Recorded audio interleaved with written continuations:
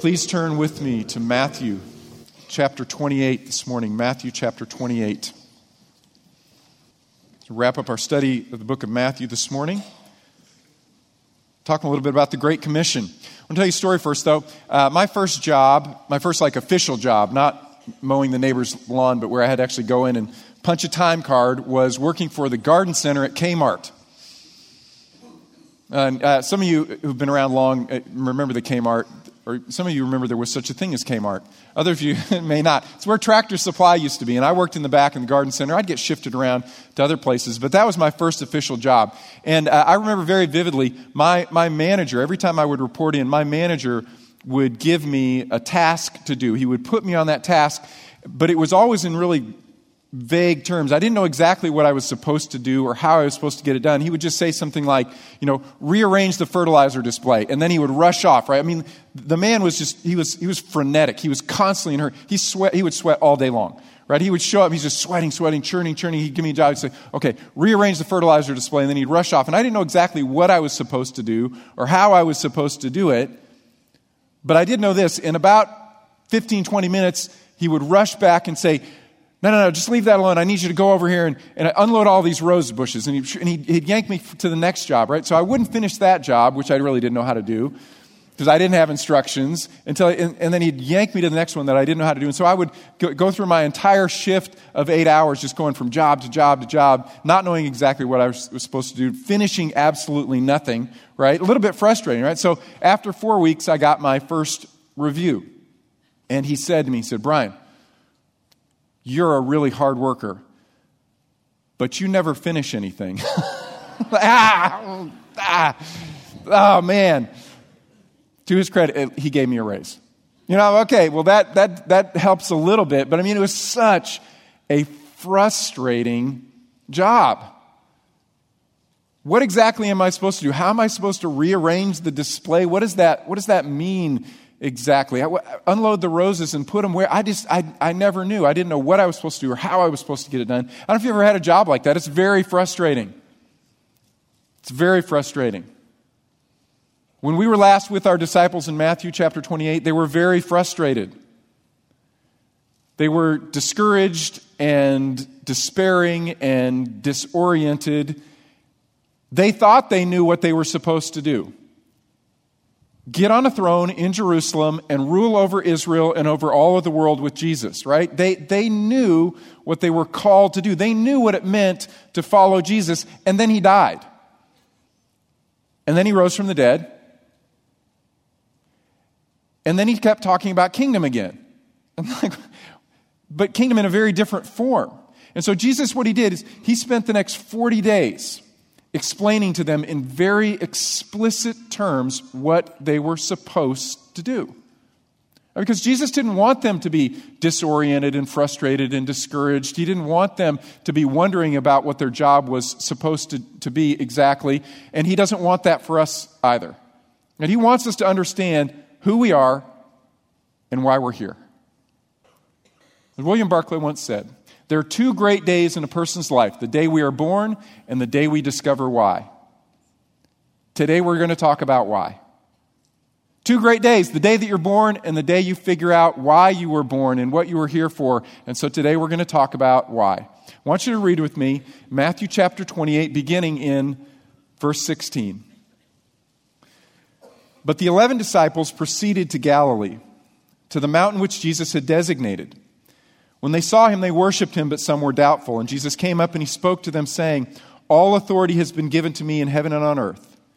Go therefore and make disciples of all the nations, baptizing them in the name of the Father and the Son and the Holy Spirit, teaching them to observe all that I have commanded you.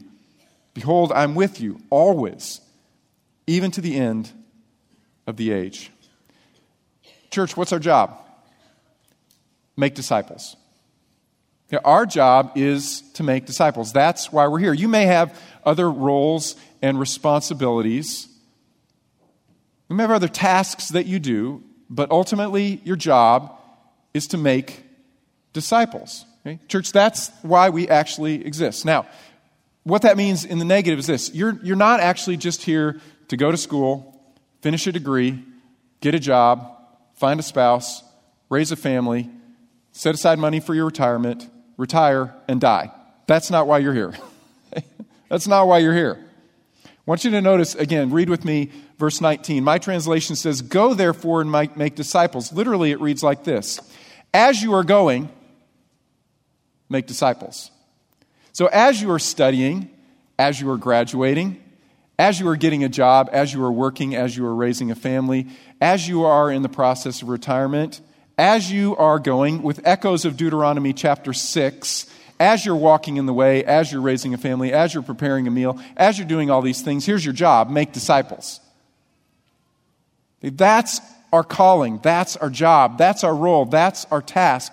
As we are doing all of the normal and necessary things to live on the face of the earth, this is what we're called to do: make disciples. So that begs the question, what exactly is a disciple? And what is a disciple? It comes from the Greek word mathetes, which means simply a learner or a follower. Right? Teachers in the Greek and Roman world would gather around themselves, mathetes. They'd gather disciples or learners. And their goal, their desire, was not just that these disciples would learn a philosophy or learn information, but that they would learn a way of life.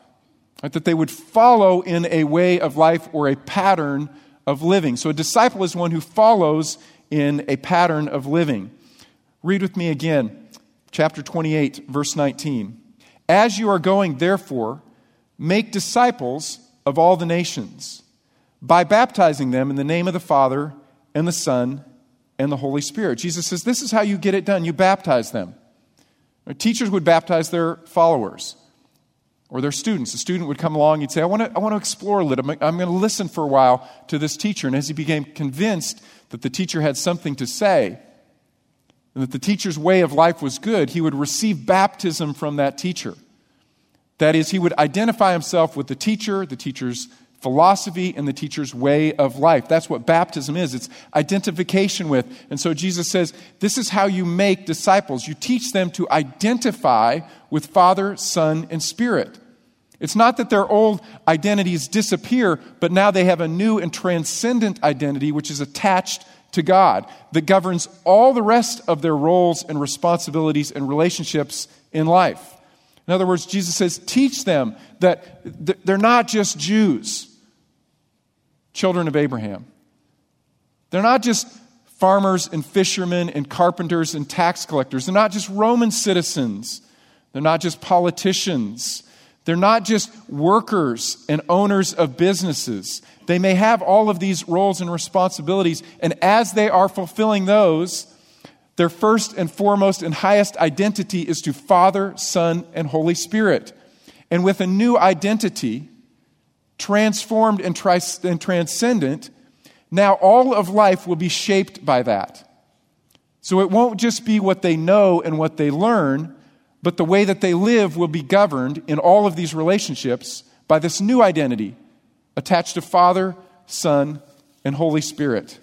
Again, verse 19, as you are going, as you're studying, as you're graduating, as you're working, as you're raising a family, as you are going, make disciples of all the nations, teaching them to identify themselves, to capture their sense of who they are in Father, Son, and Spirit, made in the image of God, designed to glorify and honor Him, teaching them to observe all that I have commanded you. In other words, teach them not just the information, but teach them to be transformed. Teach them to obey. Listen to Paul's description, okay, kind of a synthesis of what he means by a disciple. Galatians 4, verse 19. He put it like this: my children, with whom I am again in labor until Christ is formed in you. See the graphic image? Paul says, I'm like your mother. And I want to see Christ formed in you, right? So it's Christ is in your mind, but He's in your shoulders and in your fingers and in your legs and your feet. Christ is formed in you. So the very character of Christ, what Jesus loves, what He cares about, what Jesus does, all of those things are now reflected through you and your body and your personality and all that you are. Paul says, I want to see Christ actually formed in you, and I want it so bad that it feels like I'm in labor.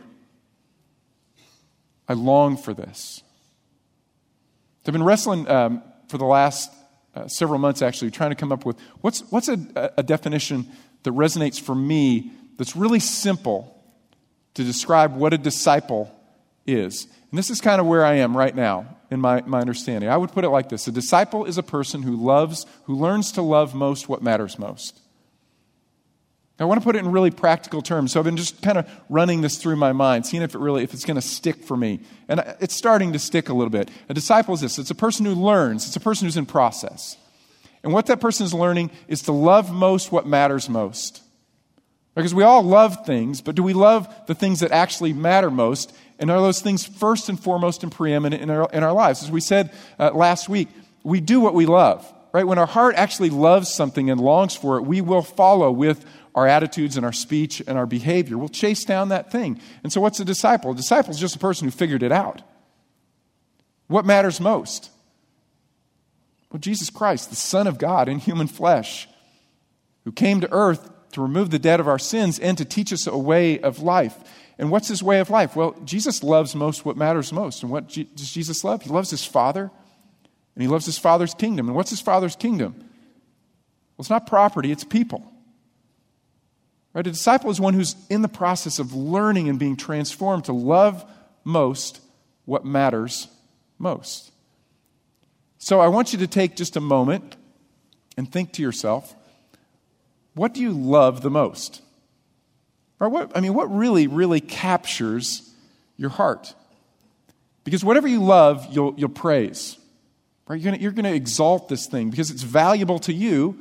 You will also want to replicate it in the lives of others. You love it, and you want others to love it. It's valuable to you. You want it to be valuable to them. The things that you really love the most, you want to talk about. And consequently, you want to replicate those things. Now, for some of you right now, I get it. It's, we're a week away from graduation. It's graduation, right? An A&M degree is what maybe has captured your heart, and you love it the most. I mean, you don't have the paper yet, and you probably don't have a job, but you've got a degree, right? Or maybe what you fell in love with was not the degree, but really your degree. You have a passion for engineering, or you have a passion for education, or you have a passion for accounting. Well, actually, nobody has a passion for accounting. I'd reveal my biases. You just do accounting. But anyway, right? You've got a passion for something. You said, no, I'm not here even for all of that. School's my excuse. I have a passion for Aggie football or Aggie baseball, Aggie soccer, Aggie hockey. Do you know we have a hockey team, right? Maybe that's your the thing that's got your passion. Or maybe your passion is, I love my family. I love my wife. I love my children. I love my family. All of those are great passions. But they're secondary passions. Right? As you are going, as you are studying, as you are graduating, as you are doing your engineering or suffering through your accounting, as you are going, make disciples. Teaching others to identify with Father, Son, and Spirit because that's most valuable. Love most what matters most. Okay, this is a disciple. A disciple is one who loves most what matters most. Now, to make a disciple, if that's our job, it assumes that we are disciples. So how do we become disciples? Well, it starts the moment that we move out of a futile life in the kingdom of darkness into light. It begins that moment that you first believe that Jesus, in fact, did die for your sins, not the sins of the world, but you acknowledge, Jesus, I'm a sinner, I'm the one who has a debt, and you have paid my debt. Thank you. You come to Jesus and you offer nothing. You simply receive, and you say, thank you. Thank you for removing the debt of my sins. The moment you do that, you have eternal life. You have life that lasts forever. And God's Spirit comes and dwells inside of you, lives inside of you. I can't describe in physical terms how that happens. But I can tell you, your spirit is now connected with the Spirit of God. You're able to listen to the voice of God and speak to God. And as God, through His Spirit, speaks to you, He begins that process of making you a disciple, right? Salvation is an absolutely free gift. You don't deserve it. You don't earn it. That's what grace means. God's unmerited, unchanging love toward you in Jesus Christ, because Jesus Christ paid your debt. It's an absolutely free gift. But as you learn to follow Jesus, you learn that following him will eventually, in a sense, cost you everything, right? You'll have to say no to all of the foolish, stupid things that you go after, all of the sinful, self-destructive behaviors, but also all of those things that you love most that aren't as important to God will have to take a step down. This is what Jesus said when he was speaking to his disciples. He said, really, if you want to come and follow after me, you have to hate your father, hate your mother, hate your family, hate all these things. And he wasn't saying emotionally dislike them. What he's saying is they're just not as important as me. And you're going to have to learn to say no to all of those things. As you learn to follow Jesus, Jesus becomes absolutely preeminent in your life, and your life begins to be shaped by the very life of Jesus. You begin to love the things that actually matter. And it's not that you emotionally hate those things, but you love them for the sake of Jesus now. You love them even better. Because all of those things, as you are going, studying, working, raising your family, can be used to exalt Jesus Christ in every area of life. The disciple is one whose loves have been transformed to the things that Jesus actually loves. And so all of the lesser loves, the foolish things are set aside, the lesser loves are put down. The greatest love, which is Jesus, becomes the dominating force in life. That's our identity. And then the disciple begins to learn what Jesus loves is he loves the lost. Then I want to love the lost. See, a disciple is one who's not just following Jesus, but one who's reproducing the life of Jesus in others. Right? A disciple is one who makes disciples. That's the nature of discipleship. So notice our task. There's actually a little bit more. It says, go therefore as you are going and make disciples of all of the nations. But our task is this: make disciples of all of the nations. Now, the Greek word that is used here by Matthew is ethne. Our English word that we get from that is ethnic, right? Ethnic groups. We describe it in terms of people groups. Right? There are 196 nation states on earth, but there are about 16,000, over 16,000 people groups. That is, groups that identify with one another based on their language and their culture and their history. 16,000 groups. In China alone, I think there are about 56 ethne, people groups. In India, I think there are over 450, not including all of the caste structure within people groups, like language, culture, food, history, how they identify with one another. 16,000 groups. And as best as we can tell, of those 16,000, there are 7,000 that are considered unreached. In a world of 7.5 billion people, 16,000 people groups, 7,000 are actually unreached, which means there's not an indigenous population of Christians that are capable of going out and reaching their own people. Less than 2% normally of Christians living in that population. Of that 7,000 that are unreached, there are 3,000 that don't have a single missionary or a church or a believer that we know of. Jesus says, here's your job. Make disciples of all nations. Church, that's why we're here. Now you may hear that and go, well, that's overwhelming. Can we pick something a little smaller? Could we pick something that doesn't feel quite so overwhelming? And the answer is no. You can't. We don't actually get to choose our mission. We don't get to choose our purpose and why God has made us and why we are here. So, where do we draw the strength from? Hey, where do we find the motivation to say, I get it now. I'm listening to the voice of the Spirit and I'm recognizing, I'm acknowledging it's not enough for me to live for a degree. It's not enough to live for a job. It's not enough to live to find a spouse. It's not enough to live to retire and cruise into the grave. I don't want to do that. I want to live for what Jesus says actually, truly matters in this life. So where do I draw motivation from? I'm going to give you a few biblical motivations for chasing after the Great Commission. The first is this. It's simply gratitude.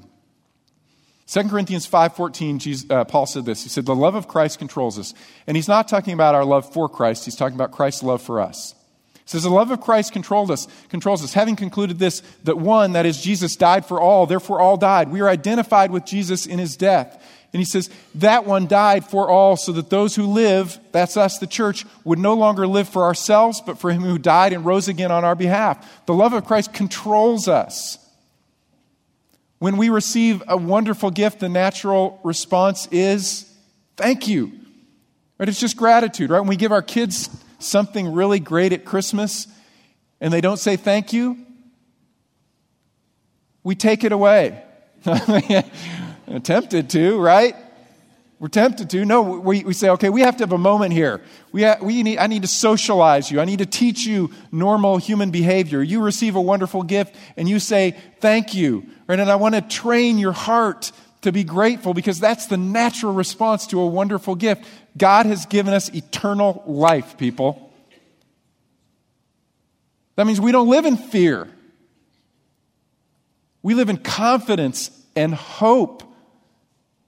God has given us eternal life that never ends. God has given us purpose and meaning. God has given us his Spirit that transforms our attitudes and gives us courage as we enter into the hardships of life. God has given us everything pertaining to life and godliness, and we want to say, thank you. Thank you. Teach us to love what you love. Right? Our first motivation is simply gratitude. Second, compassion. Matthew 9, verse 36, Jesus looked out and he saw multitudes of people, and it says he felt compassion, that he was moved in his innermost being for them because they were distressed and dispirited like sheep without a shepherd. The more you love what Jesus loves, you love the people around you. And the more that you love the people around you, you begin to explore what's actually happening in their lives. And I'm telling you, there is just deep darkness and distress and pain all around you. All around you. You just have to slow down enough to stop and ask and listen and love. And you will discover there are broken people everywhere.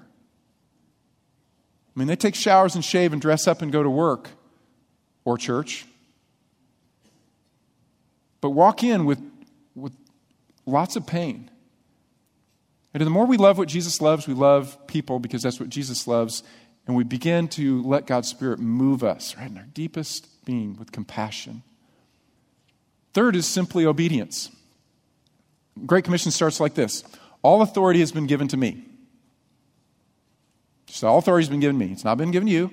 It's been given to me. So this is what I say. This is what I want you to do. All authority is mine. It's not yours. I get to choose. When I talk to other church leaders and they're wrestling, trying to figure out, their mission and that kind of thing, I go, well, you do know that you actually don't get to choose. It's right here. It's in Matthew 28 and Luke chapter 24 and Acts chapter 1. You don't get to choose. Jesus chose it for you. This is your mission. Christians, individually, corporately, church, we don't get to choose. We obey. It's not the great suggestion, great opinion, great idea. Hey, how about, if nothing else satisfies you, try this. That's not what Jesus says. This is a great commission. It's a commandment. It's an imperative. In fact, there's only one imperative in the Great Commission. It says, as you are going, make disciples. By baptizing them in the name of the Father and Son and Holy Spirit, teaching them to obey all that I've commanded you. Right? But there's just one actual command or imperative, and it is this. It's make disciples. Now, most of us in here are Americans. Some of you are not Americans, but you've probably been in the United States long enough to discover that we love democracy. Right? We the people. We the people. Right? Power to the people. Democracy. That's what we're into. And we think all nations on earth should have democracy. We believe in democracy, right? But you do know that democracy is not the ultimate form of government. The ultimate form of government is actually dictatorship. Stay with me. Just stay with me for a second. Someday, there will be a perfect kingdom, and it will be ruled by one. And he's all-knowing, right? He understands everything. He's also all-wise, so he understands everything, and he knows the best out of everything. And he's all-loving and all-good and actually all-powerful and able to accomplish his will. And he is the singular ruler over all, the ultimate autocrat, dictator, and we have the greatest blessings when we live comfortably in submission to his rule and reign. That's the ultimate government, right? Maybe democracy is the best we can do right now, but I'm just telling you, man, that's it. All powerful, all wise, all loving, all goodness flowing through the one who is Jesus, ruling and reigning over us. And he says, now all authority has been given to me. This is what I'm telling you to do. And he's telling us to do that because this is where our lives are most fulfilled and satisfied, because he knows and we don't. So we're best off when we say we give in, right? Fourth is worship. Turn back to the book of Revelation with me, Revelation chapter 7. As you know, there are certain drums that I beat over and over and over again because they're just so aligning in my life and what's important, I think, to Jesus. One of the passages that I beat a lot and I come back to in my own personal quiet times, and I put it in front of you consistently, is Revelation chapter 7, because it shows us what things are like in the end. So this is where we should be moving right now. Revelation chapter 7, verse 9. John writes, after these things I looked, and behold, a great multitude which no one could count, from every nation and all tribes and peoples and tongues, standing before the throne and before the Lamb, clothed in white robes, and palm branches were in their hands, and they cry out with a loud voice, saying, salvation to our God who sits on the throne and to the Lamb. And then all the angels join in, those who are standing around the throne and around the elders and the four living creatures, and they fell on their faces before the throne, and they worship God, saying, amen, that's right. Blessing and glory and wisdom and thanksgiving and honor and power and everything else we can think of be to our God forever and ever and ever and ever. Amen. Right? The church gathered from every tribe, tongue, people, and nation, and the angels say, we got to get in on some of this. This is the point of existence for all of eternity. And church, now as we gather and we worship together, or as we worship in our car and we set our attention, our devotion on what really matters, the beauty and greatness and kindness of God, God changes our hearts, transforms our hearts, and as he shifts our hearts to what matters most, we love Jesus more, and we love the people that Jesus loves, the lost. And we're motivated, right? We worship so that we will go witness, because it changes us, transforms us. Gratitude, compassion, obedience, worship. Now, let's get practical. How do we get it done? How do we step into this mission? I want you to turn with me to the book of Acts, chapter 1, where the Great Commission is repeated but in different words. Acts chapter 1 and verse 8. Acts 1, verse 8. Jesus speaking to his disciples, he says, but you will receive power when the Holy Spirit has come upon you. And you shall be my witnesses both in Jerusalem and all Judea, Samaria, even to the remotest parts of the earth. You will receive power when the Holy Spirit has come upon you. There are three great resources that the church has been given. The first is the Spirit of God. The first is the Spirit of God. You recall that as Jesus was going to the cross, he goes into the Garden of Gethsemane. He says to his three closest friends, stay here, watch, pray, and they do what? They sleep. They sleep. They're frightened, they're nervous, they're tired. They just ate a meal. They don't understand that they're engaged in this cosmic battle, and so they sleep. Now, Jesus says, I have your attention post-resurrection. He says, I want you to wait for power. I want you to watch and pray. And so what do you see the disciples doing next? They get everybody together and they pray. Not for 5 minutes, but for hour after hour after hour, because they are dependent. Right? They're aggressively dependent upon God. They acknowledge, right, this all nations, there's only a few of us, and you're saying all nations, we can't do that. And Jesus said, I know you can't, but I can if you wait. And he pours out his Spirit upon them. And his Spirit transforms them. The same Spirit actually that dwells in each and every one of you if you believe in Jesus Christ. Exactly the same Spirit of God. And they move from fearful and cowering to courageous faith, just like that. Right? Why has God given us his Spirit? Not to accomplish our will. So sometimes we say, I'm not really experiencing the Spirit of God in my life. It's because I'm pursuing my own will. Or you want to experience the Spirit of God in your life, align your life with the will of God, and then you will experience the Spirit of God. Right? The Spirit of God is the most powerful force. As He indwells you, He transforms you if you say yes to His way. The Spirit of God. Second, the Word of God. Turn to Luke chapter 24 and verse 44. This is Luke's record of Christ's Great Commission, which apparently He gave multiple times through that 40-day period. Luke chapter 24, verse 44. Now Jesus said to him, "These are my words which I spoke to you while I was still with you, that all of the things which are written about me in the law of Moses and the prophets and the Psalms must be fulfilled." Then He opened their minds to understand the Scriptures. And He said to him, "Thus it is written that the Christ, or the Messiah, would suffer and rise from the dead the third day, and that repentance for forgiveness of sins would be proclaimed in His name to all the nations, beginning from Jerusalem. And you are witnesses of these things. And behold, I am sending forth the promise of my Father upon you, but you are to wait or to stay in the city until you are clothed with power from on high, that is, the Spirit." Now, read with me again. Verse 44. "These are the words that I spoke while I was with you, that all the things written about me in the law of Moses, the prophets, the Psalm must be fulfilled." And then He just opened their minds. He said, you know what? The Scripture points to me. The Scripture points to me. Psalms, prophets, Moses, Pentateuch, all of them point to me. The Word of God, as the writer of Hebrews says, is living and active and powerful. It's sharper than any two-edged sword. It pierces to the division of soul and spirit, both joints and marrow. It lays open the heart. As we are going in the power of the Spirit of God, taking the truth of the Word of God, we can make disciples. So the Word of God is powerful. I love this verse from the book of Jeremiah. The Lord says, "Is not my word like fire, declares the Lord, and like a hammer which shatters rock?" You know, someone whose heart is hard, well, the Word of God alone can penetrate it. You can't, your words can't, but the Word of God can. The Spirit of God, the Word of God, and then the people of God. We're the strategy. Right? Jesus could have gotten this done a lot of different ways. You know, riding in the clouds, shouting from the heavens. Angels probably might have been a more efficient way to get it done. But He said, I'm going to use you.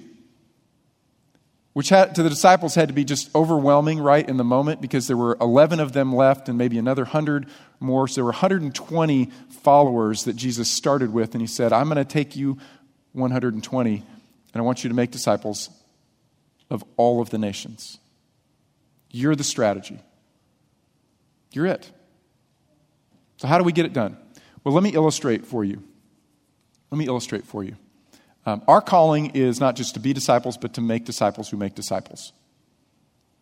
Right? It's the math of spiritual multiplication. As Paul said to Timothy, the things that you've heard from me in the presence of many witnesses, these entrust to faithful men who will teach others also, right? Paul, Timothy, faithful men, others. 4 generations right there. It's spiritual multiplication. So let me give us our options. So imagine this morning that I say, I got this. I can do this. And the way that I'm going to do it is I am going to lead 1,000 people to Christ every day of the year. So for 365 days of the year, every day, I will lead 1,000 people to Christ. I might have a team around me to set up all of my revivals, but I'm going to kill it, right? I'm just every day, 365 days of the year, 1,000 people. You know how long it would take me to accomplish reaching the current population of 7.5 billion? It'd take me over 12,000 years. By which point in time, obviously I'd be dead, but also the population would be far beyond anything that could be reached. Now, on the other hand, if I say, I don't know if anybody else wants to get into this with me, but I'm going to make disciples. But I'm not going to worry about 1,000 a day. What I'm going to do is I'm just going to invest in just one person every year. I'm going to pray that God lets me lead just one person into a saving knowledge of Jesus every year. I'm going to teach that person how to pray, how to read the Word and apply it, how to worship, how to witness, speak their testimony. I'm going to teach that person their meaning and purpose in life, to be a disciple and to make disciples of others. I'm going to spend 1 year with that person. And then I'm going to pray that in the next year that he goes off and he does the same, and I'm going to do the same as well. And that's my strategy. That's all I got. Because that's actually what Jesus told us to do. Right? So that's all. I'm going to do what Jesus said. I'm going to do that, even if no one else does.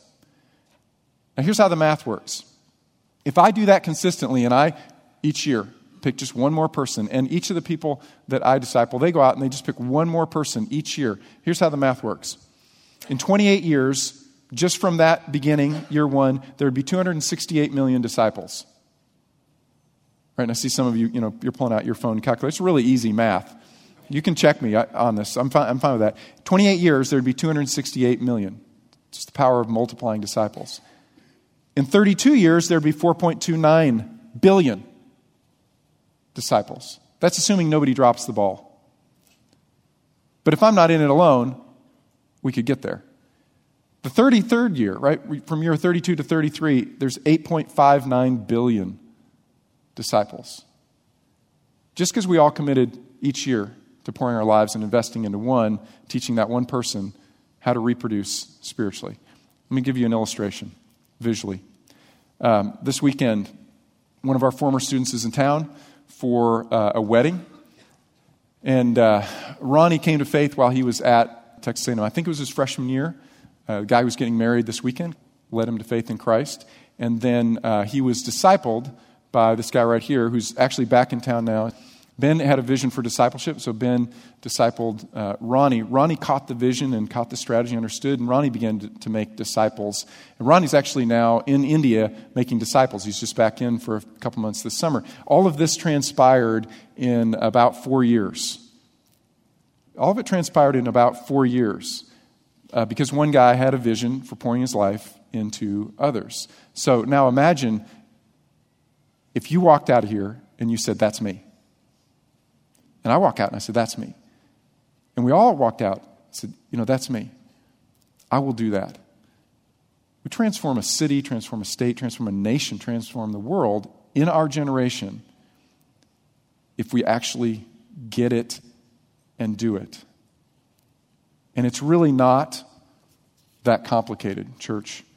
We can do this thing. Not on our own, but we can do it in the power of God's Spirit. So what's holding us back? When Jesus came in Matthew 28 and he spoke to his disciples, it says they came up to him and they worshiped, but some were doubtful. Right? They worshiped, but some were doubtful. Some were like, "Resurrection? Really? Still? Okay, I gotta put my hand in your side one more time. One more time. Let me touch the scars." And others were doubtful about this mission because their lives had been on a track, and it was get a throne and rule and reign.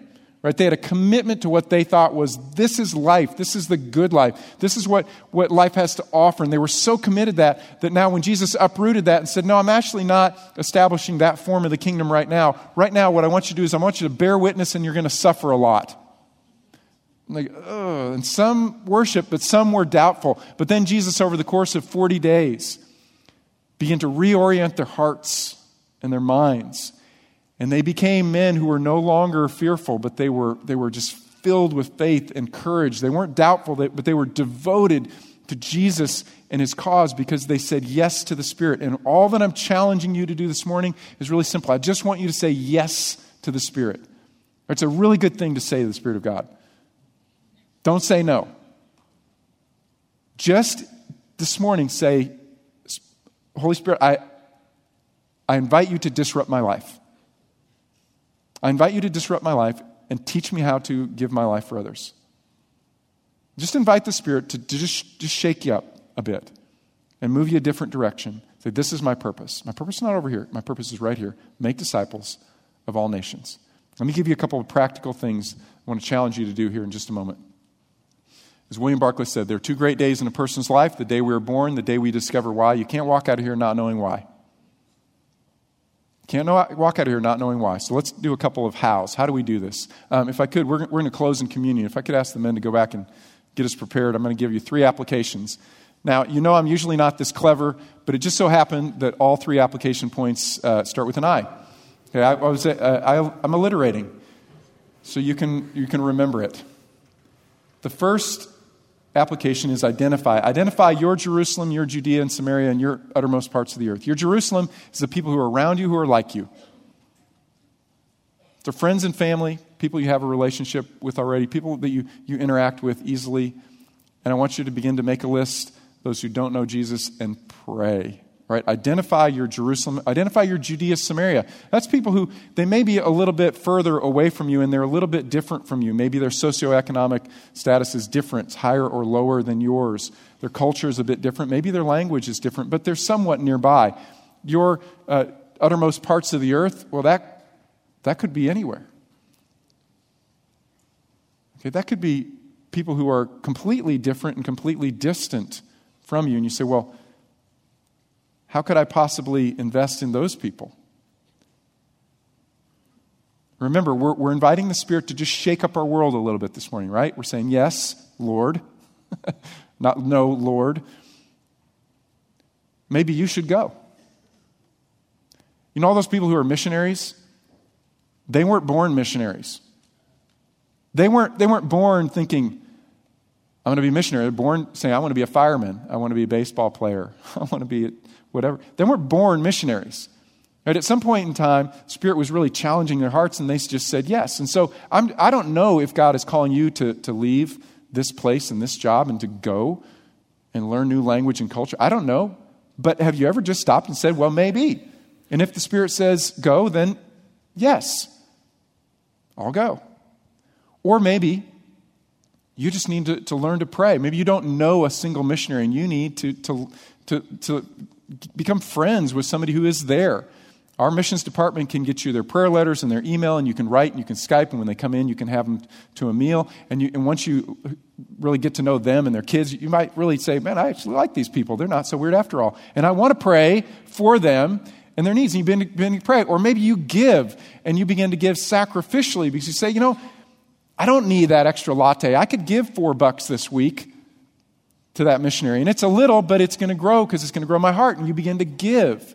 Or maybe you look around and you say, you know, there are international students all throughout this community. We have a lot here at Anderson. Most of these are folks who love Jesus and worship with us. But, you know, then they're going to go back and they're going to take the gospel to the ends of the earth. And maybe you want to spend some time investing in these international students who are in our midst. Get them in your home. Share a meal. Love on them. Pray for them. Right? Identify your Jerusalem, your Judea, Samaria, your uttermost parts of the earth and say, maybe I need to go. Initiate. I want to challenge you this week to initiate a spiritual conversation. Okay? And it doesn't mean that you're going to close the deal and you'll see somebody trust Christ necessarily. I just want to challenge you, initiate a spiritual conversation this week. A couple weeks ago, we were down in Orlando for a conference, several of us pastors, and Zach and I were working out in the workout room, and this lady came in, and she got on the elliptical, and she's going. Zach and I finished our workout. We went upstairs. I realized I had no water, so I went back to the workout area. I'm filling up my water. As I walk in, I saw her. She's still going. I said, hey, way to go. You're still going. And she said, thanks. I lost 100 pounds this year. I was like, wow. So that's amazing. And then she began to just open up. I said, way to go. I'm so impressed, man. You must have really changed your habits and stuff. She goes, yeah, I did this and this. We started talking about the habits she changed. And then I began to talk about, I said, you know, Jesus helps me change my habits. He helps me do different things, and he gives me strength, not just in my physical world, but also in my spiritual world. I started talking about that, and then she began to talk about she's a single mom and her son, and she was away from him on a business trip, and we got into the gospel. I'm just saying, pray and nudge and seek to initiate one spiritual conversation this week and see what God does. And if you get a good story, if you get you get a bad story, any story, would you send that to me and share that? Third, invest. And I want you to just look around in your Jerusalem area. Say, who could I just spend time with intentionally spiritually? And maybe it's just this. Maybe you say to a friend, you know, I want to be a disciple maker, and not exactly sure where to start, but could we get together once a week and just pray for like 15, 20 minutes for our friends who don't know Jesus? Could we do that together? Could we maybe begin to just read a couple chapters of the Gospel of John together because it's so evangelistic and focused on the gospel? Could we pray for our lost friends? Could we read the Gospel of John together? Could we maybe memorize some verses together? Could we just begin to invest in one another spiritually? Right? Discipleship doesn't have to be all of that complicated to get started. And I want to tell you this morning, my challenge is this: just get started. Right? If you wait and say, well, man, my life isn't cleaned up in this area or that area, I'm not perfect, you will never start. You won't. Because you will never be perfect as a disciple or a disciple maker. So I'm just saying, take a risk, get started, because this is the mission of the church. Okay. I'm sorry, I went long, but we can't skip communion, right? Because the Lord said, as you gather together, I want you to do this. I want you to remember. And I want you to be grateful. Because the reason that we have life is because Jesus gave body and blood. So if I can ask the men to come forward, and I want you just to ask God's Spirit to speak to you particularly as you give thanks for the sacrifice of Jesus. Who can you invest your life in beginning this week? And we'll wait till everyone is served, and then we'll take the elements together. On the night that Jesus was betrayed, he took bread and he broke it, symbolizing the crushing of his body, the sacrifice that he would make for us. And he told us to break bread and remember his sacrifice. Let's take the bread together. And then he took the cup as well, another symbol for his suffering and death. And he said, this cup is new covenant in my blood. Let's take the cup together. Jesus, we thank you for your sacrifice. And we pray that out of hearts that are so grateful and filled with joy, that we find freedom and obedience to you and just purpose and meaning in investing our lives not in the things of the world that are just for this lifetime or that can be taken from us, and rust and moths can corrupt them, and thieves break in and steal. But we would actually, Father, invest in what you love. We'd invest in the people around us. Father, I pray that we'd find our satisfaction and fulfillment in that. Pray that as you send us forth, we would go forth in the power of your Spirit, in boldness and confidence, and in faith and trust in you. It's in Christ's name we pray. Amen. God bless you. Thank you for letting me preach at you a little bit this morning, because, this kind of passion on my heart. So go make disciples this week. We'll see what happens.